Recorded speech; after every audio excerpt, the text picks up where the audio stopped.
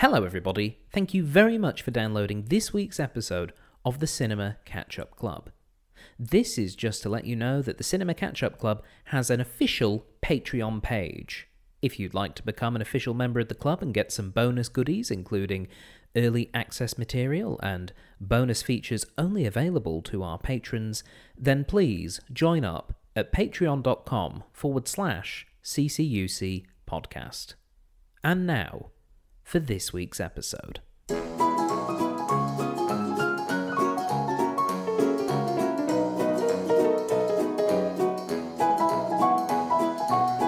Hello everybody, and welcome to the Cinema Catch-Up Club, the podcast of films that you probably should have seen by now. I'm your host, Stephen Platt. Thank you very much for downloading this week's episode. And this week, we're watching Memento, Christopher Nolan's film, which is turning 20 years old. I know, time is passing us all by far too quickly. And joining us, as always, we have someone who has seen the film and someone who has not. Our guest who has not seen the film, returning for her second Nolan film in a row, it's Kate Willoughby. Hello. Kate, you were last on watching Inception. Yes. Which was a bit of a mixed experience, I think. Yeah, I mean, look, your homemade Ferrero Rochers were amazing. Right. That's all I'll say. On that was all right. Okay, It was a mixed bag, yeah. But now we are moving on to a film from right near the start of his career, Memento. What do you know about Memento? Well, I say as I look down at the DVD, it has Guy Pearce in it, Carrie-Anne Moss, and Joe Pantoliano. What a cast. I mean, I didn't know any of those actors were in it. Yeah, Guy Pearce is cool. And, oh, wait, was that woman that was in Inception as the wife? No, that was Marianne Cotillard. Carrie-Anne Moss is probably best known as Trinity from the Matrix films. Oh, okay. And in fact, Joey Pants, as I think he should be known, Joe Pantoliano, is also from the Matrix films. Oh, well, really? one of them, I guess. Oh, okay. Yeah. So you know the three leads. Yes, and that Memento, I feel like then a memento is like a thing that you have, like a little memento. So this movie must be about having something that's important, because mementos are things that you remember moments and you hold them dear close to you. So clearly, memento means that he has something that's dear to him that's probably gone, because that's how movies go, I guess. All right. Well, joining us as our guest who has seen the film, it is Mr. Murray Jackson. How are you, Murray? Oh, Stephen, I'm wonderful. How great it is on this fine sunny day to be sitting in this dark room watching a film. Yes, it is one of the first nice days we've had for a while. And it does coincide with us watching Memento. So in a vague, non-spoilery sort of way, what do you remember about this film? Well, it's odd, really. I was talking to you about this earlier, Stephen, and it's one of those films where I'm struggling to remember a lot of the plot. Obviously, I can remember the key outline of what the film is about, but let's just say it's about a man who he has a goldfish memory. Yeah. That's a good way of putting it, yeah. And obviously this was one of Nolan's first films, and arguably, would you say this was his breakout success? Or would you say that came later? I think so. Yeah, it is. Because looking at his career prior to that, I think he made a short film and he made one other feature, which I haven't seen. So this was, certainly the one which I think made him bankable in the eyes of Hollywood. And he went on after this to make another film which I think is very much in a similar vein, really, in Insomnia, which was a remake of a Scandinavian film from memory. But I was thinking the other day how at the time when I saw this film, thinking maybe this is the start of some really good dramatic thrillers coming back to cinema. And the one that immediately popped into mind afterwards was Insomnia. And then I went, oh, that's right, Nolan made that as well. So maybe it was just Christopher Nolan who was trying to bring that genre back to life in a year when you had pretty much big CGI flicks like Gladiator and Crouching Tiger, Hidden Dragon. Yeah. Here was this little, intimate little dramatic thriller, which did pretty good business, I think, at the time. And as you've pointed out, I also like to think of as the Matrix cast reunion film. Yeah, a little bit. It's from around that same time period as well. Yeah, just a year after. Yeah, so it is kind of funny seeing how all that blends together. Guys, I don't think there's really much more to discuss with this, seeing as between the three of us we have almost no memory of this film, which is quite funny. So, shall we watch Memento? Yes. Yes, let's. Okay, for those of you listening at home, pop in those DVDs and make sure that tattoo gun has lots of ink in it as we watch Memento.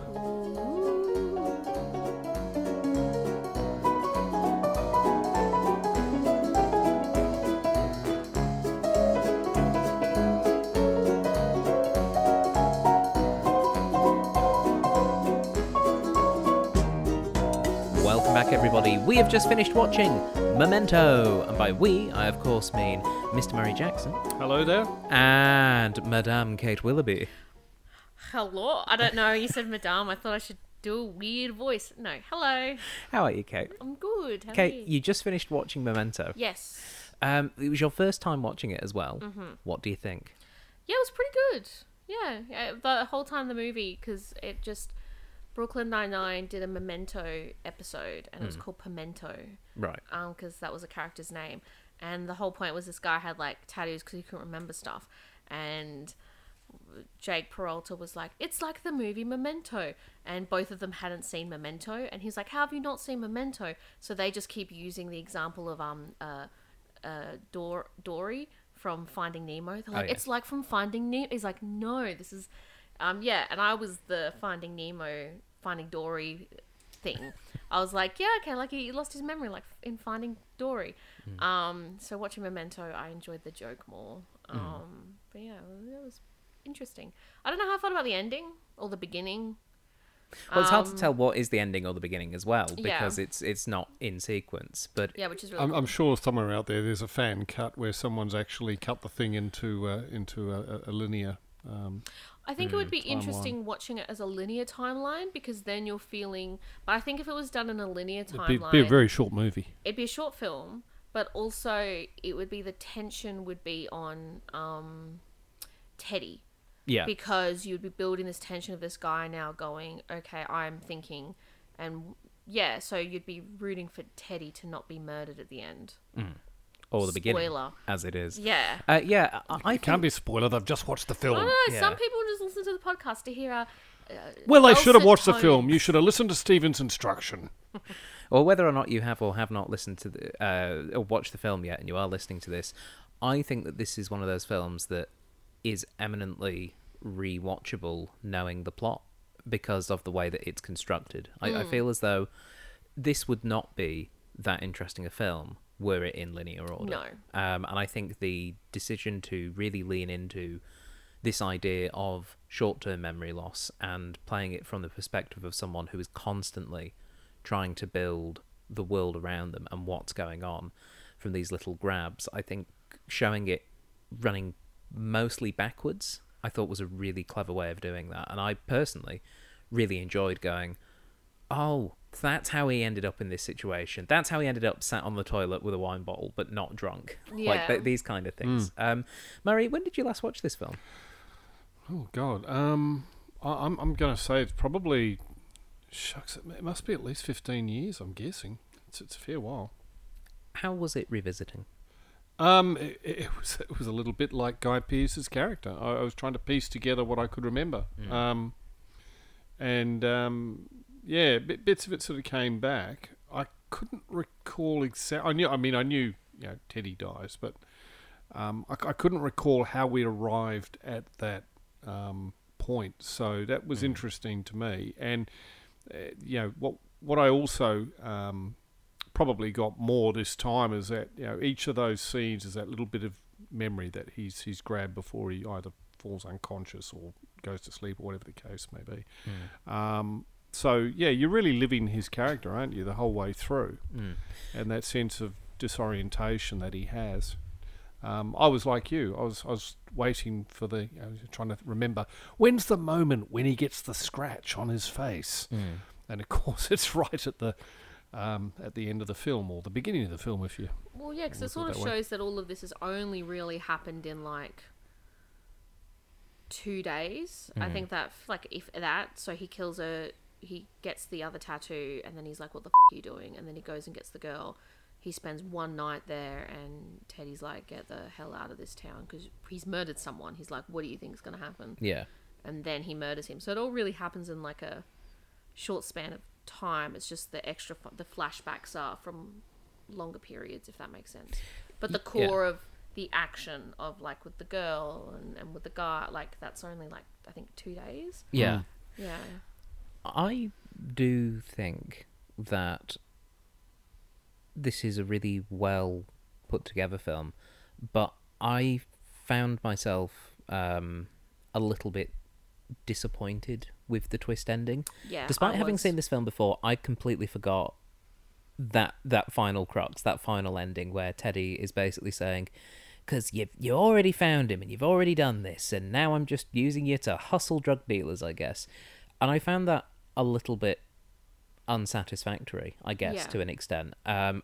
Partly just because it felt that bit felt a little bit cheap, I guess. See, I didn't approach it like that at all. I took it more from the perspective that the important note here was that he will remain unsatisfied no matter how many times he plays this out, how many times he does this. He will remain unsatisfied because it's the quest that gives his life purpose. Yeah. And that's the bit that I'd really grabbed onto. The bit about, the cop's reasons for assisting him. And I didn't really I think about it's that. I think it's a good way of doing a twist. Sometimes I feel as though that twists do cheapen films. It almost feels as though like something has been put there just to make you go, oh, I did not see that coming. And I guess it's maybe just I tell you what it is. It's because I don't know if I actually believe the truth that Teddy says, because we've been so conditioned throughout the course of the film to not believe his lies, even though ultimately that is a lie, maybe, that that Leonard was telling himself. Yeah, about whether his wife was alive or not. Then you go, well, oh, hang on, is she dead or is she not? And it's like Teddy gave two different stories as an explanation at the same time, so it's very... Yeah, I guess maybe, my slight dissatisfaction is we still don't actually know the full truth of it. Teddy is probably a cop. It seems almost certain that he is a cop, but he seems unreliable. But I can't tell if that's what's true or whether it's I've been conditioned. Well, I think by that was the Leonard's important experience. part of the character and the idea that you have to be like him, doubting Teddy's veracity throughout this. So that's a difficult thing to... I understand what you're saying. It's a difficult thing to buy at the end, that Teddy has been telling him the truth and has been a faithful and good friend to him along the way, because of the way it's been played throughout the rest of the film. Yeah. And also, I guess that's sort of the final stuff of how it began, was him making the decision that if he thinks that he's made this guy a killer, that he's not a killer, that that his decision will be, fine, then I'll make sure that I'll kill you. That I think, if you've made me a killer, then I'm going to get you and you're not even going to realise that I'm... I don't know, it was very, like, he made that conscious choice to be like, I'm going to hunt you down. Yeah. And think that you killed my wife. I see, it came across to me more along the lines of, it doesn't matter, you'll do. Yeah. I think both are true. I think there is a little bit of reaping what you sow for Teddy, in terms of that he's taken someone who, on the one hand, he's saying that he cares for and is disadvantaged, but he's using someone who's disadvantaged, the same way that Natalie uses him as well. But on the flip side, I think it absolutely feeds into the fact that this really is a story about how revenge is like an empty motivator. It's all hollow. There is no victory through revenge, particularly in this case. And I think that's one of the things that I quite like about Memento is that it is set up as a, revenge story, kind of like a, Charles Bronson in the 70s, little bit, kind of like those style of films, but actually has this message that underlies the whole thing that says that revenge is a flawed concept. But also I think it's fascinating that it's with a character who says himself he cannot heal. It is not possible for him to heal because of his condition. And the fact is that the world around him doesn't necessarily either buy into or believe this short-term memory loss condition. Through the story of Sammy, which he tells, and through his own experiences, we see that people take advantage of him all the time, and how he's just trapped in a really terrible, crappy situation. But it's also, I suppose, the story also focuses on the fact that he believes he has a system of building a cohesive narrative when it's clear he doesn't. There is no facts in his facts. The facts are twisted to suit his narrative. You build your own narrative. It's very reminiscent of Fight Club in a lot of ways. This whole idea of unreliable narrators / protagonists, and the idea of what is truth, and playing around with that, and also answering that with violence. Yeah, I guess it's also interesting with because the Polaroid works because it's like a quick way to get images, and then I'm like, oh well, that's in one way a more reliable way because he's getting the image as it is. But then also you would think, okay, well, I guess how would Memento work with like today's technology? Because like he could easily have saved pages on like his phone about things, or you don't have the handwriting, but I guess it'd be easier to access information or record people, or he'd probably be doing a lot of like phone videos of himself saying things like, hi, this is me, Leonard, speaking to you. He'd be like, what's up, Leonard? Make sure you mash that like and subscribe. Don't trust Teddy. But then it's easy. Obviously, people can delete stuff and change it. And stuff. I guess it's just interesting, that sense of how much can you make stuff reliable with your information. That's it, isn't it? I mean, it doesn't. I don't think it would really matter. He's building the narrative he wants to build. Yeah. There were times there where he wrote down things that were true. So Teddy said to him, "Don't trust Natalie." And he wrote that down. But he crossed it out. But then found the photo of Teddy, don't believe his lies. And even though that was something that he had written down, he'd created that himself. Yeah. He believed it and crossed out the real fact. So you build your own narrative. Yeah, exactly. Yeah, I do have to say, I think the performances in this film really are good. Great. I think this is it's a small cast, but they're all hitting above average. Guy Pearce is an interesting lead. And we were saying before, he's got a little bit of a sort of varied career, but I think he's absolutely brilliant in this role. He's really good. There's only one time in the entire thing where his Australian accent came through. It was like early on in the film. And then like there was like 2 words, and the rest of it was like. Was it when he went, yeah, nah, and yeah, it's when he went, you bloody. No, it was just like once, and I think it's only. I think if you're an Australian, you would probably notice it was like the vowel changes are probably like an A and an R or something. But he was really good in it, and his narration was really good because I think, like I said at the beginning, it was based off a short story, so that makes sense why there would be a lot of narration because the movie is also about being in his own head. Yeah. So I thought he did a really good job. And he does, obviously, a lot of scenes by himself. The whole sequence is in black and white where he's talking to the cop. Great storytelling. Yeah. But we never hear the cop's side of the phone call because it's Teddy, and that obviously needs to be obscured from us for the big reveal in the third act. But his performances in telling these stories and narrating the sequences about Sammy, they're really good. Yeah. It's very compelling. And I'm just looking through the rest of his filmography at the moment. Guy Pearce. Yeah, and he's done a lot of things, but I don't know if any of them have been as captivating as this. Well, I mean, a couple of years before this did LA Confidential, and that was his big American Hollywood debut. break. Yeah, and I think that's probably how he got Memento. You know, him and Russ. And that undoubtedly convince them that this kid could do American Stuff, yeah. stuff. Yeah.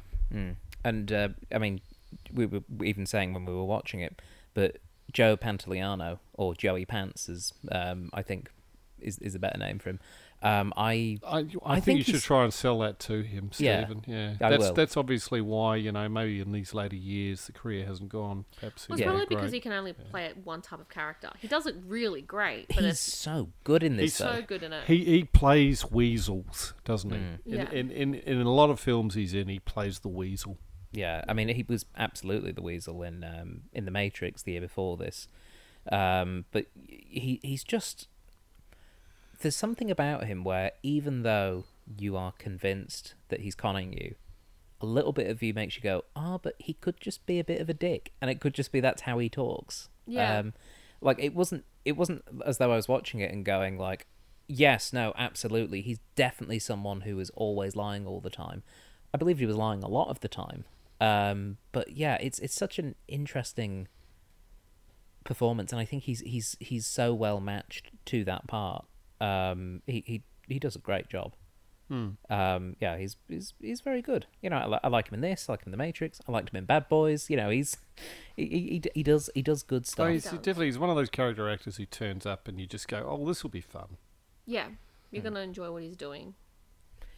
What I would like to ask though, Kate, is how you thought Carrie-Anne Moss did in this film as Natalie. Yeah, she was really good. I mean, the first time I saw her, I was like, the two options that I thought of was one, either his wife wasn't dead and that was the wife, or two, the injuries that she has on her face when we first meet her, he's caused them and she's getting revenge. So straight away, those were the two options.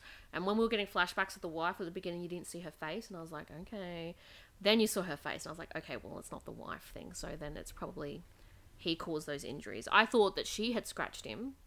That's where she got the scratch. That's where he got the scratches from, but that wasn't the case. It was just because the way that, I mean, the fact that she called him Lenny, and he says, I don't like that, and she said, I know, and the black sunglasses, and she was very much, clearly set as not like, I guess, because it sort of has, he likes playing detective. She has that femme fatale sort of look for this. If he likes playing detective, the helping the woman because she's out of pity and like she's a damsel but also dangerous, that kind of imagery. So I think she did a really good job. I haven't seen her in a lot of stuff, so I thought she was good, and she was just full of spite the whole film. And I'm like, well, yeah, her boyfriend was murdered like 2 days ago, when she first met him, he had been dead for like a couple of hours. So she had discovered that this is the guy that probably murdered her boyfriend, then realized that he's got no memories and is using him to get revenge, is kill Teddy, and hopefully him getting caught with the murder, or I guess whatever happens next would be quite interesting to see what goes on. But yeah, I thought she did like a good job. Yeah, I mean, I think it's as kind of like the leading three of this film. I think they do a very good job interacting with Guy Pearce, because obviously we never see Teddy and Natalie in the same space. They don't interact at any point. But I find them a really sort of interesting counterpoint to one another, even though they're kind of doing the exact same thing. They both end up seeing Leonard as this resource that they can use, and how it's kind of the same way that you get with the way superhero texts are written. The idea of a gift or a power also being a curse, and in this case they've almost applied the opposite logic, where it's like, man, these memories, not being able to form short-term memories, that's awful, but we can use this. And the idea of how that is used, I think, is just really fascinating, seeing the two of them play that off each other. Yeah. Here's a question for you. Yes. Was she actually necessary to him ending up killing Teddy? I'm not sure. I don't think she was. No. He already had taken the picture of the license plate, tattooed himself with it. He already had John G. raped and killed his wife. Yeah, tattooed on The only thing that she did help him with was the license thing. Yeah. Yep. And she probably would have used that seeing the letters and the thing. So for her... But she wouldn't have had any idea that it was Teddy's license plate. That's a happy accident. Well, I feel like, though, is...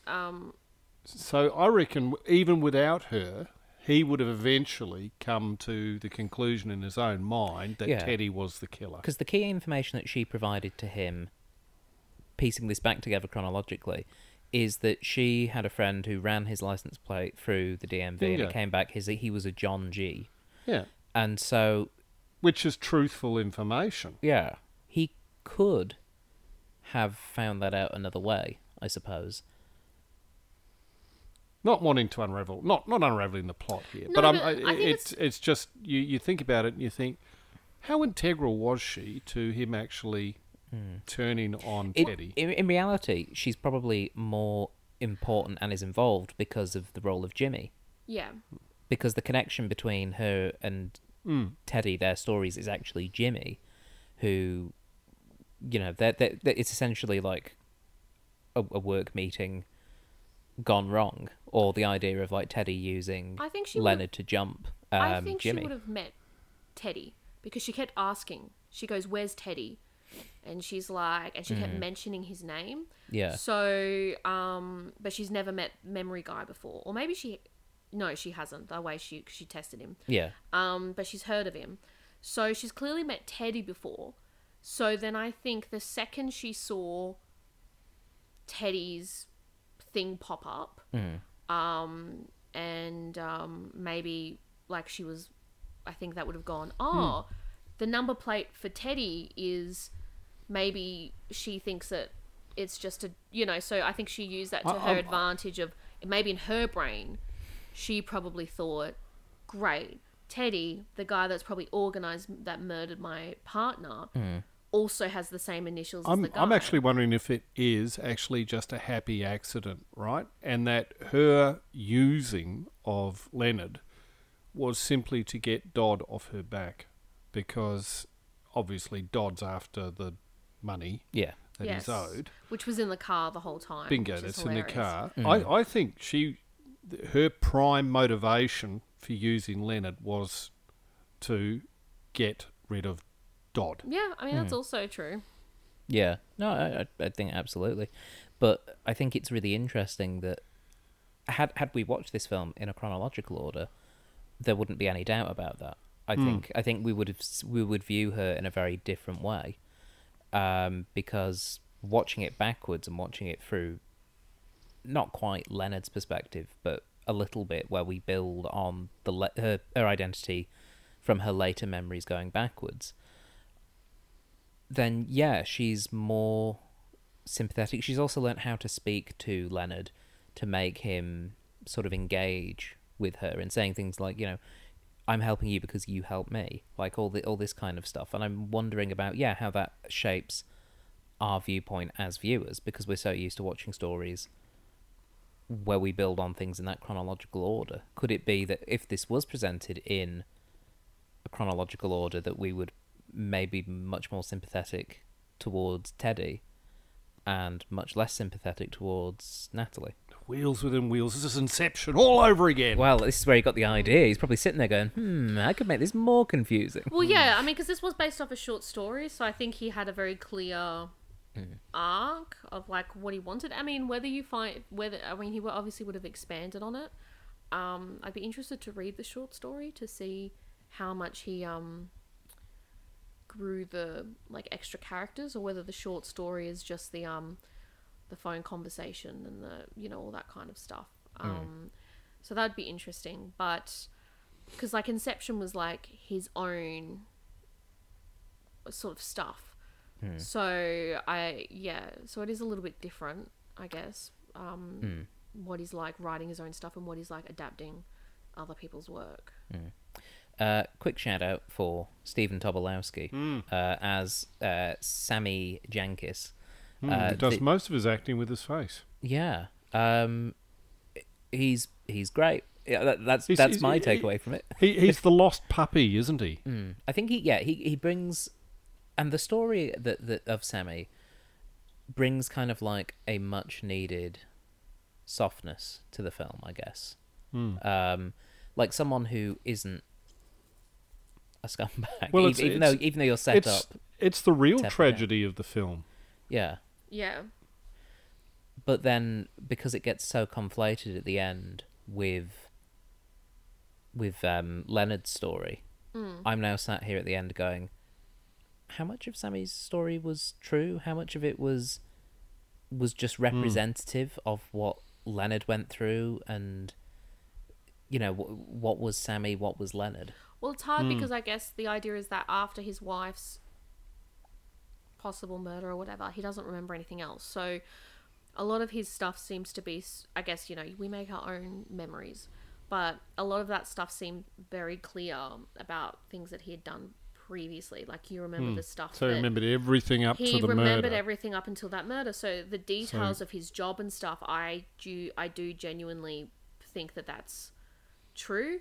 But I guess. But he would remember too if his wife was a diabetic. Yes. There'd be no confusion there. Yeah. And so I think.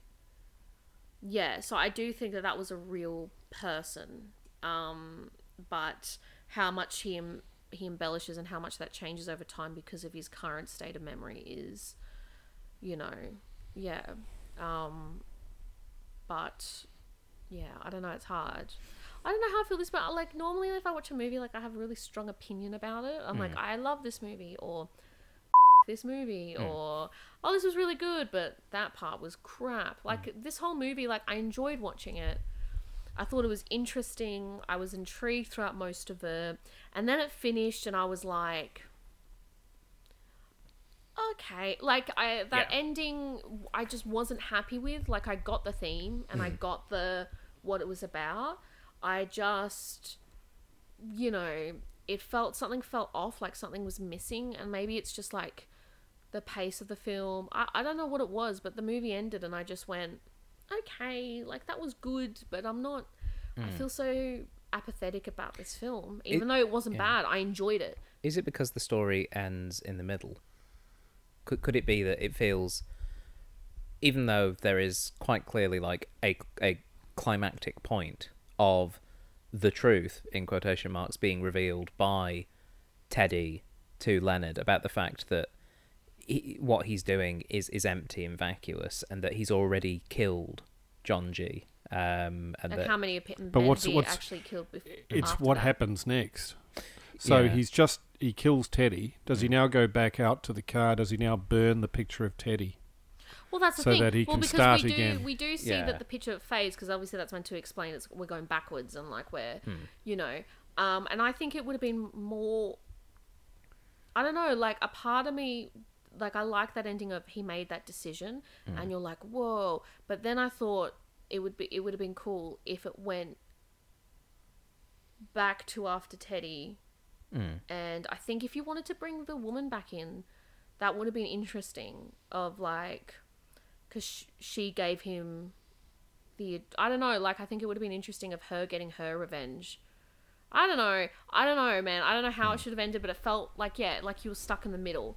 Like it had such a really strong beginning, and then it was just like, no, you're a reflection of who you are. Everyone needs a mirror to see who they are. Like, sort of, I don't know.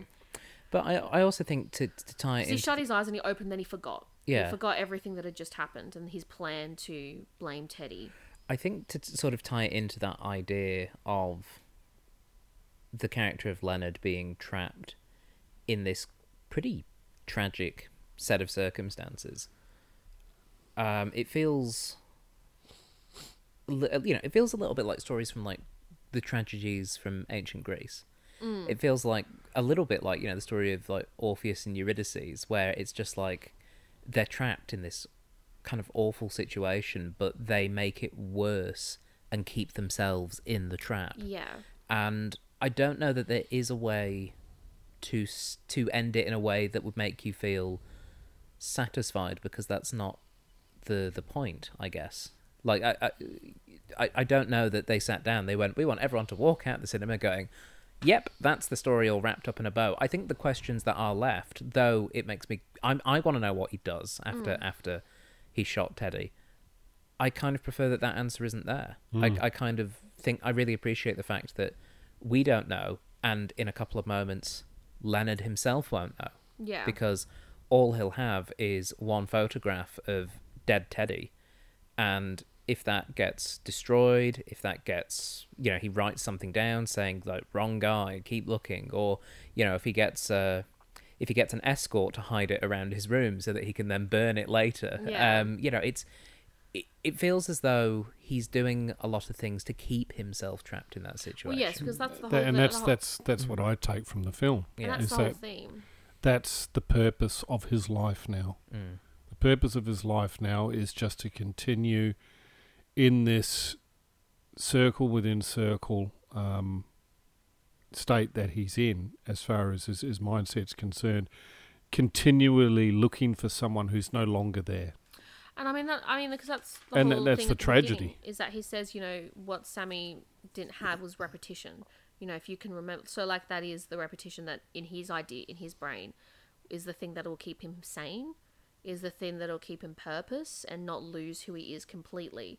Like being in that, nursing home, not knowing that his wife is dead. You're stuck in a vat of like an empty whiteness. Well, this one's like, no, there's the Bible, there's the data, there's the find the murderer that took my wife. Like, so it's something that keeps him going. And I did get that. I just thought, I don't know what the ending would be, but I don't know. I just sort of finished. I didn't need everything to be tied up in a bow. I just needed like something stronger. Yes, you did, Kate. You wanted completion, and it doesn't provide it, and it annoys you. Yeah, maybe. I don't know.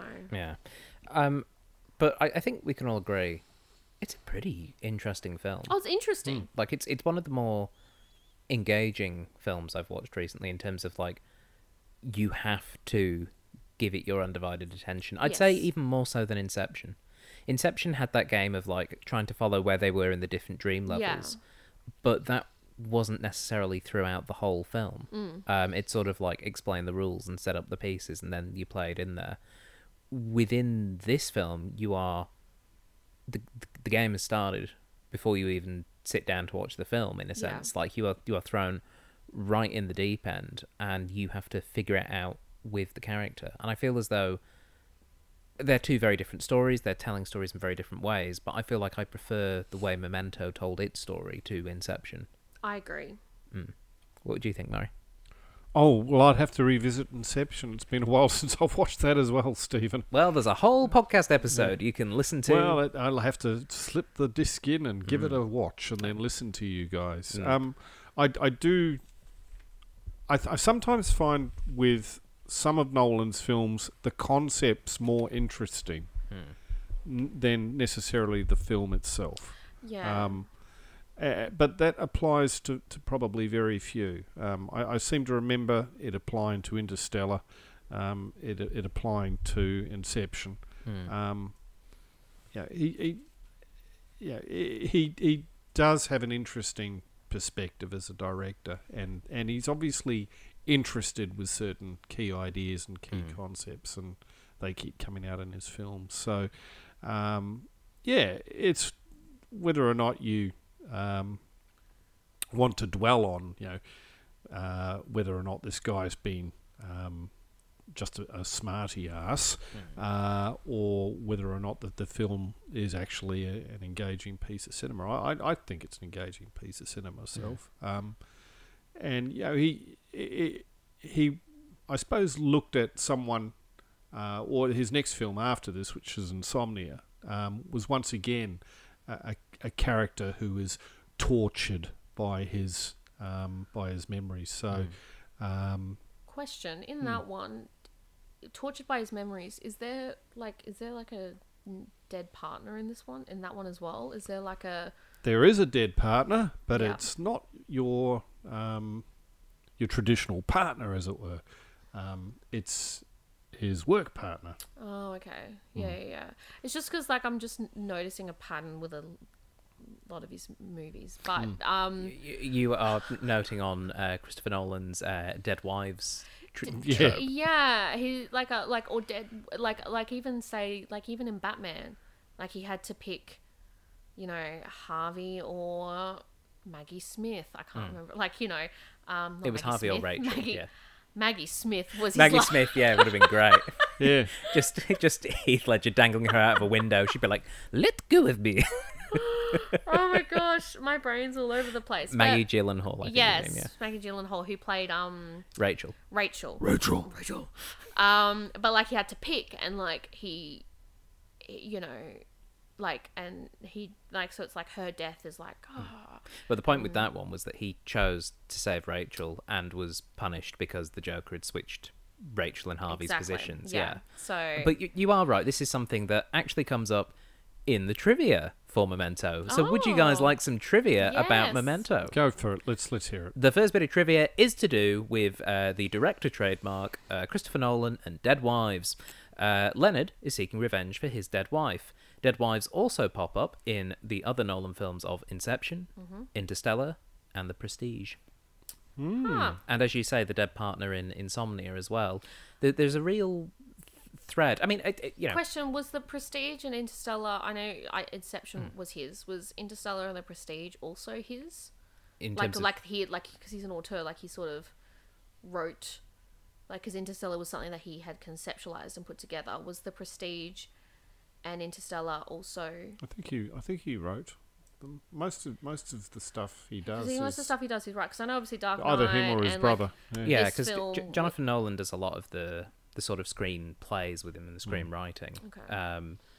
I would have to look that up. Yeah, no, because I'm just curious, because obviously this was based off a short story, and then you're saying Insomnia was based off like a European film, and obviously Dark Knight, like that's based on the comics, but obviously he gets to choose Yeah. those stories still. So The Prestige was written by Nolan and his brother, but it was an adaptation of a 1995 novel by the same name by Christopher Priest.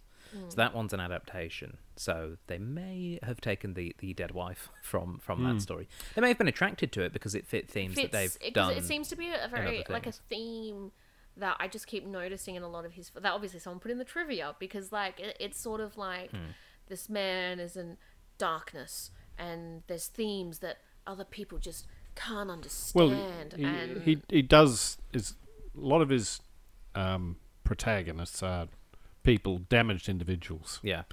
The Nolans wrote Interstellar. That's an original from them, so they wrote that one. Yeah. But I think, yeah, you're right. Rob Cobb was it Rob Cobb? What was his name from Inception? It was Cobb. Dominic Cobb. Yeah. Not Rob Cobb. That would have So been it was way a better. weird, his name was weird. Yeah. Dominic Cobb is quite like Leonard from this film. In a way, I think that's why he was a perfect choice to direct Batman films, because that's exactly who Bruce Wayne is. Yeah, Batman's all. Yeah. He's very Haunted by his damaged. parents' Yeah, deaths. but he's damaged and he wears nice clothes. That's Christopher Nolan's whole thing. But yes, so a little bit of a running theme there between those particular films. During Teddy's line, "You don't have a clue, you freak," director Christopher Nolan felt that Joey Pants did not quite nail the end of that line, so he re-recorded the last two words to his liking, delivering them himself. Therefore, in the final film, the words "you freak" are actually said by Christopher Nolan doing an impersonation of Joey Pants. Joey Pants was unaware of the dubbing until he was interviewed about Memento a year later. Oh, So yeah, he went in and went, "I don't think Joe did it quite right. I'm just going to do a pretty good Joey impersonation here and just work it in." But yeah, so Christopher Nolan actually does speak in this film. Oh, there you go. fantastic. And I was listening out for it, and yeah, I couldn't tell that there'd been a switch, for even though knowing that information. That's so really cool. yeah, good stuff. The medical condition experienced by Leonard in the film is a real condition called anterograde amnesia, the inability to form new memories after damage to the hippocampus. During the 1950s, doctors treated some forms of epilepsy by removing parts of the temporal lobe, resulting in the same memory problems. God. That's Nice. terrible. Yeah, well, you take bits out of the brain, it's not gonna like it. It's Yes. gonna behave differently. Stephen Tobolowsky has stated that during his audition for Sammy, he had mentioned to Christopher Nolan that he had experienced amnesia personally. A few years earlier, he was given an experimental painkiller that induced amnesia for a surgery that he had undergone. Tobolowsky said it may have helped him get the part because no other actor would likely have had first-hand experience. So, well, apart from the fact that Stephen Tobolowsky is a godlike actor. yeah. No one else could play Ned Ryerson. No. Absolutely not. No, that was really good. I mean, yeah, he did such a good job. Yeah. Oh, wow, that'd be scary. Amnesia. Although the opening scene is literally shown backwards, every single sound effect is played forward, played with normal sound. The only sound played backwards is Teddy screaming no. So all the stuff he does with the taking the picture and cocking the gun, that's all the sounds were kept going forward, but the vision was going backwards. Oh, okay. Yeah, it was a really yeah. good opening. Like, that opening was, like, so strong. Really amazing. I loved that. I got really excited for the film. Yeah, it hooks you in. I think it is a fantastic opening scene. It's a great opening scene. And I think that's why I'm so upset by the ending. Because it wasn't as strong. It wasn't strong. Like, it was open-ended, which is fine, but, like, the opening was, like, visually amazing, and it was so, I was like, wow. And then the ending, it was just like, here I am driving in a car, and I shut my eyes and I've forgotten my plan, and I keep going with the narration. I don't know. I just, yeah. I don't know if it would have been possible to match that opening. No, I don't think so either. Because you may have just gone, they're just doing the opening again. So, yeah, I appreciate that they did different things, but yes. I think the opening is just such a strong hook, and, fair dues, they did well. Cinematographer Mark Vargo turned down an interview with Christopher Nolan to potentially do this film because he didn't understand the script. After seeing the film, he admitted it was a mistake. Wally Pfister, who was the cinematographer, had previously worked with Vargo as a camera operator. Later, he admitted to Vargo that he didn't understand the script either when they were shooting it. So, turns out it wasn't necessary for the job. No. So I'm wondering how linear they actually filmed this. I'm guessing they would have had to have shoot it quite linear, just for things like the damaged photograph, the car with the window smashed out. Like, I think they filmed linear, and then they did other stuff, and then he was probably just like, this movie's like a bit basic. Like, I don't understand what we're doing. Yeah. Well, I mean, yeah, they would have had this. I suppose they would have had this idea of, we know it's going to be cut differently from the way that we shoot it, as most films are, but particularly that it wasn't going to be events A through Z in the order that they happened. I think based on things like the damage that occurs to things, the wear and tear, the set dressing, it would make more sense if they shot it linearly. But then again, it would also not be surprising if they were jumping around the timeline. Well, yeah, because you also have to go with, like, sets. Like, where are you filming? They would have done all the bar stuff at the same place. They would have done all the house scenes at her house. They would have done all those. They could all be interior sets, of course. But yeah, of course. Teddy's phone number, 555-0134, is the same number for Helena Bonham Carter's character Marla Singer from Fight Club. Oh, that's a nice little... I wonder why. Yeah, it could just be that's like a go-to movie phone number. Maybe they both lived at the same house. Could be. Oh, wheels within wheels. Yeah, but yeah, it's probably a prop number that cinema that they are allowed to use because it doesn't go anywhere. I really don't want any situation where Tyler Durden meets Leonard and it's someone who's not sure whether or not they exist versus someone that can't remember what happened. That would be infuriating. That would be the worst movie. Or the best. Yeah. Oh dear. And finally, some alternate casting options for you. Here are some of the actors that were considered for the role of Leonard before Guy Pearce got the part. We're not going to say, do you think that this person is better than Guy Pearce at acting? This is more, do you think that they could have done a good job in the role? Aaron Eckhart. I can't remember. Aaron Eckhart played Harvey Dent in The Dark Knight. Oh, I mean, yeah, he's pretty good. Oh, they clearly wanted like an image. I liked how they clearly wanted like a blonde person, and they were like, "Oh, I'll just dye his hair." Yeah. I mean, yeah, he's a good actor. Would have been a different take. Yes. I don't know that he would have been as almost a little bit feral as Guy Pearce gets at certain points. I think he would feel like that more wholesome thing where I think he would believe that he was that worked at an insurance company, like had the very middle class sort of life, and everything was torn away from him. So A bit more laid back, isn't he? Yeah, maybe. Brad Pitt? Oh, okay. Yeah, like This would have worked as a Brad Pitt movie. Yeah. I think he'd have been great. Yeah, he would have done a good job. And the third option is Charlie Sheen. No. Oh. Oh, that's a different sort of film, isn't it? No, definitely not. Charlie Sheen could have been the drug dealer that gets choked to He death. could have been Jimmy He could have been Jimmy with the big handlebar with that moustache. handlebar moustache. Actually, I wouldn't have minded seeing Charlie Sheen in that Yeah. role. I think On a fairly low budget film, I'm not sure it would have worked with Charlie I think Sheen. they could have afforded him. At the Okay, time. Charlie, we've spent an awful lot of the film's budget on cocaine and hookers. Wait, what do you mean they're props? I've just been snorting baking soda this whole time? Yeah, I know. Yeah, no, this isn't a sex worker. That's an actress for a scene. Yeah, you perv. No, so Haven't got a high opinion of Charlie Sheen there, Kate? no, I don't. Yeah. Awfully good in Hot Shots. He was good in Hot Shots. Yeah, good for him. We do also have some actors that could have played the part of Natalie as well. One of which is Famke Janssen. Yeah. She was Yeah. she was Jean Grey in the first lot of X-Men films. Oh, okay, yeah, okay. So they clearly had an image of what they wanted her to Yeah. look like. Yeah, she's good. Yeah, she would have done it. Or around this time, Bond villain. Well, yes, of course. Another option was Ashley Judd.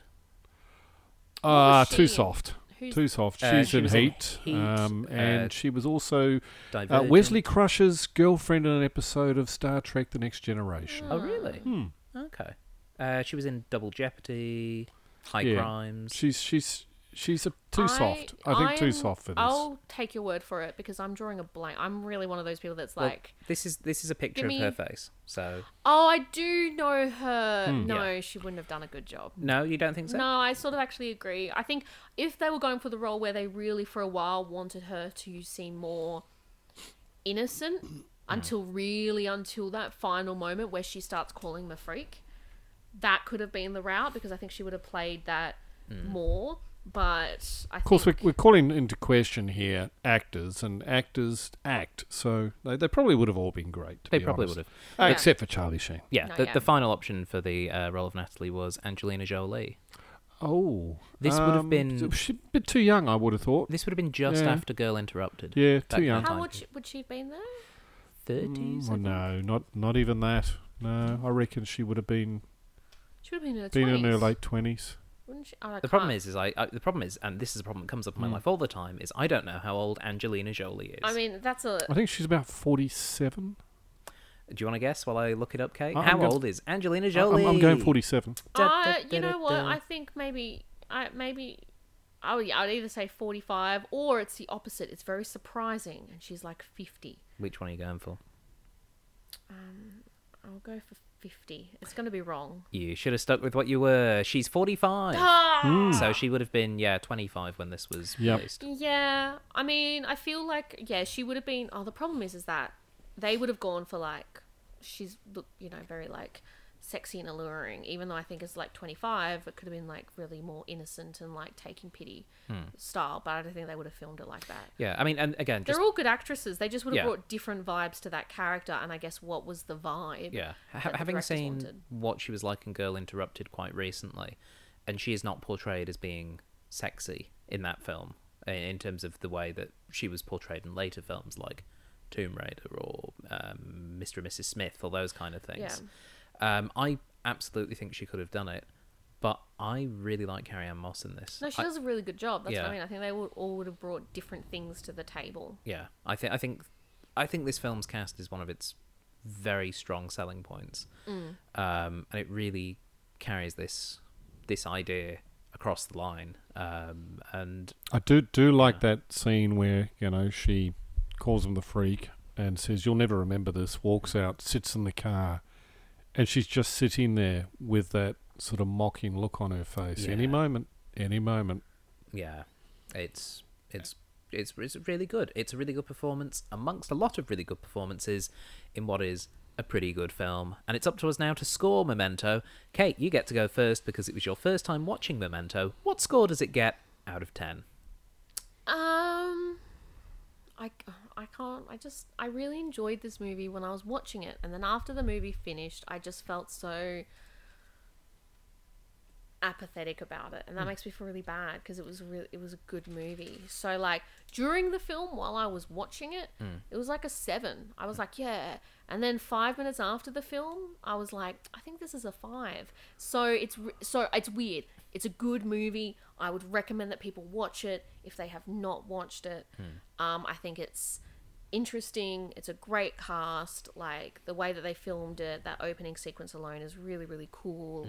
But I just sort of left going, oh, and I don't know what could have fixed that. I think it was a good movie. So I don't know, man. Do you want to pick the middle and go 6? Yeah, I'll go 6. I'll go 6, but watch it. 6, but watch it. Yeah. What about yourself, Murray?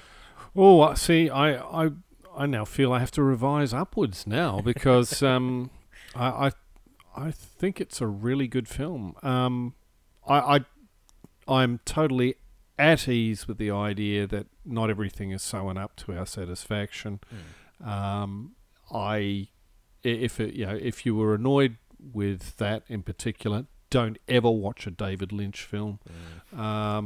Yeah, no. It's one of those films that I think led me on to wanting to watch other stuff that Christopher Nolan did, even though I didn't really know who Christopher Nolan was at the time. And I think it's a really strong film, even 20 years on. I will give this 7.5 doses of insulin. That was so messed up. Yeah. That's what I mean. Like, it's a good... That's what I'm saying, people. You watch it. If you haven't watched it, you should have, because that's the whole purpose of this podcast. Yeah. Is that, like... So, what are you doing, you fools? Just driving your car, listening to podcasts about movies you haven't seen. But, like, it's good, and there's so many great aspects. It's just... Yeah, I don't mind if movies don't give the tight conclusion. And I think, if anything, if they gave a piss-poor conclusion... I would have been annoyed. So that's why I'm really frustrated at myself that I don't know what it's missing for that last section. I don't know what, but it just made me go, I don't know. It's a good movie though. Yeah, I think it's a very well-made film. And I think that I remember it being quite formative for me. It was one of the films that we were shown when we were doing film studies in high school. So we were like 15, 16, that sort of age.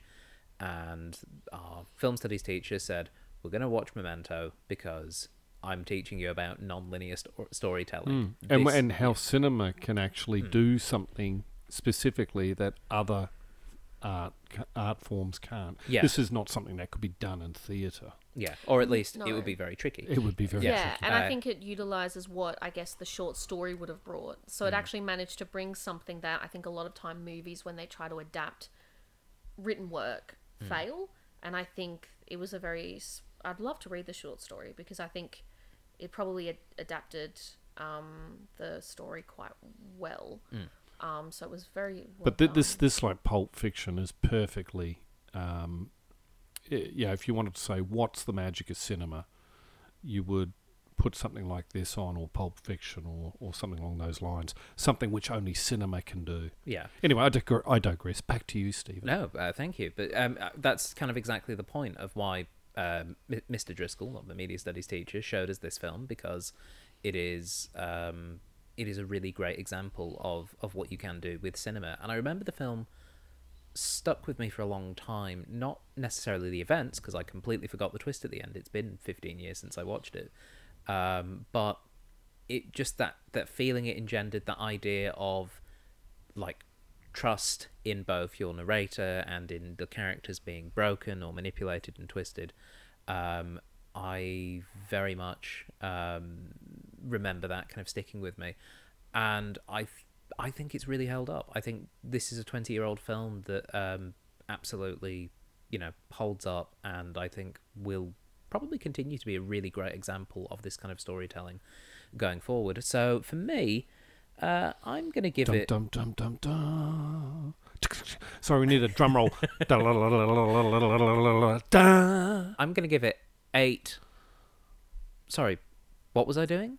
Out of 10. It was... I think it's a really great example of those sorts of films. Even though I do have some of that same slight dissatisfaction with the ending, I think it's incredibly well made, and it's so I well enjoyed made. it. Like that's the thing. I'd be curious. Do we think that if Memento was given as like a script now, would it be made?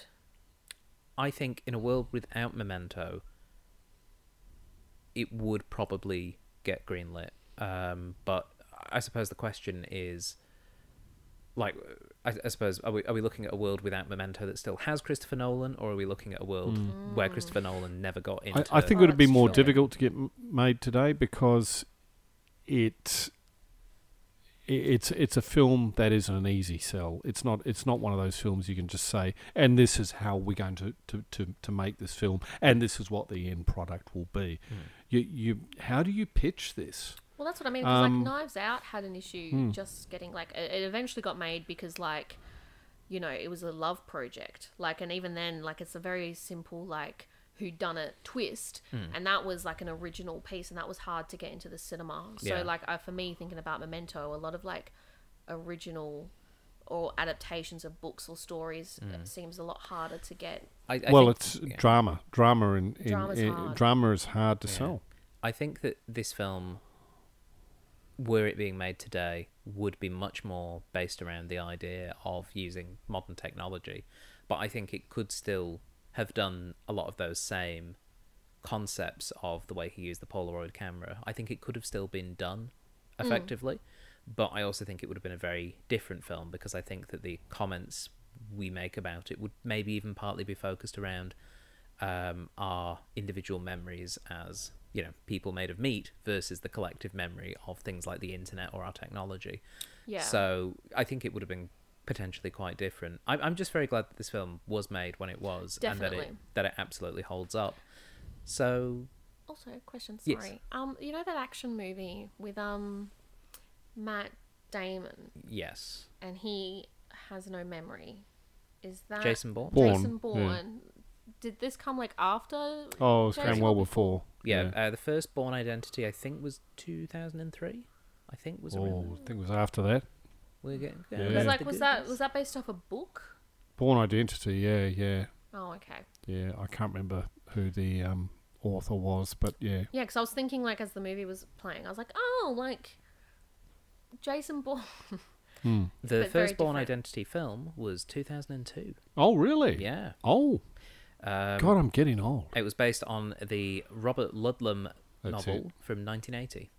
Oh, very cool. Yeah, but that's a different sort of. I mean, this Jason Bourne was essentially built as I don't know, not a riposte, but another one for Bond fans, really, wasn't it? It was essentially building its own little franchise. Yeah, but I think it was just interesting that they were both being used because, and then he lost his, you know, it was that sense of trying to find yourself, and that kind of, well, this character is like you're playing detective. You like, I don't know. It was very interesting that they were looking at one as more fantasy. Both and the other one involve has, someone trying to build their life back together. And I find that like an interesting concept that gets used a lot, but how this one was really based more in, felt more grounded in that, like, what would it actually look like?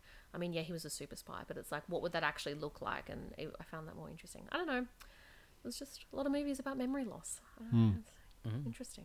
That brings us to the end of this episode, reviewing Memento. Murray and Kate, thank you so much for joining me on the Cinema Catch-Up Club. It was a pleasure. What were we doing, Stephen? Just read this note that I've written for you. It says, killed Kate Willoughby. Really? Oh, sorry, let me scratch Oh, that no. one out. Sorry. Classic. I'm a woman, so that I have. Yeah, it's a Christopher Nolan film. I'm Christopher Nolan. But wait, you're not married, are you? No. No, can't. Gotta find someone who's married. You've got to find someone who's married. That's how these things work. That is all for today, though. Thank you so much for listening in, people at home. Hey, while we're here talking about memory, I'm here to remind you that we have a Patreon. Go over to patreon.com/CCUC podcast. You can become a member and get extra bonus features for as little as $1 a month. They're worth it. I guarantee it. And also, while we're on the subject of memory and writing things down, we write things down on our Facebook page, usually about upcoming films or reviews we've just done. So to keep up to date with all the latest information, make sure you find us on Facebook. Just search for the Cinema Catch-Up Club. And if you're like, I don't want to remember things, there's a new episode probably every week, but I'm going to forget to get it. You can subscribe, silly. Just go to your podcast provider of choice, hit subscribe, and you'll get a new episode each and every week. Or if you're like Guy Pearce's character, it doesn't matter. You can listen to the same one again and again and again. That's true. Yes, you could entirely do that. Listen to this and Groundhog Day on loop and you'll be all good. But that is all for this week, so until next time, goodbye. Bye. Goodbye.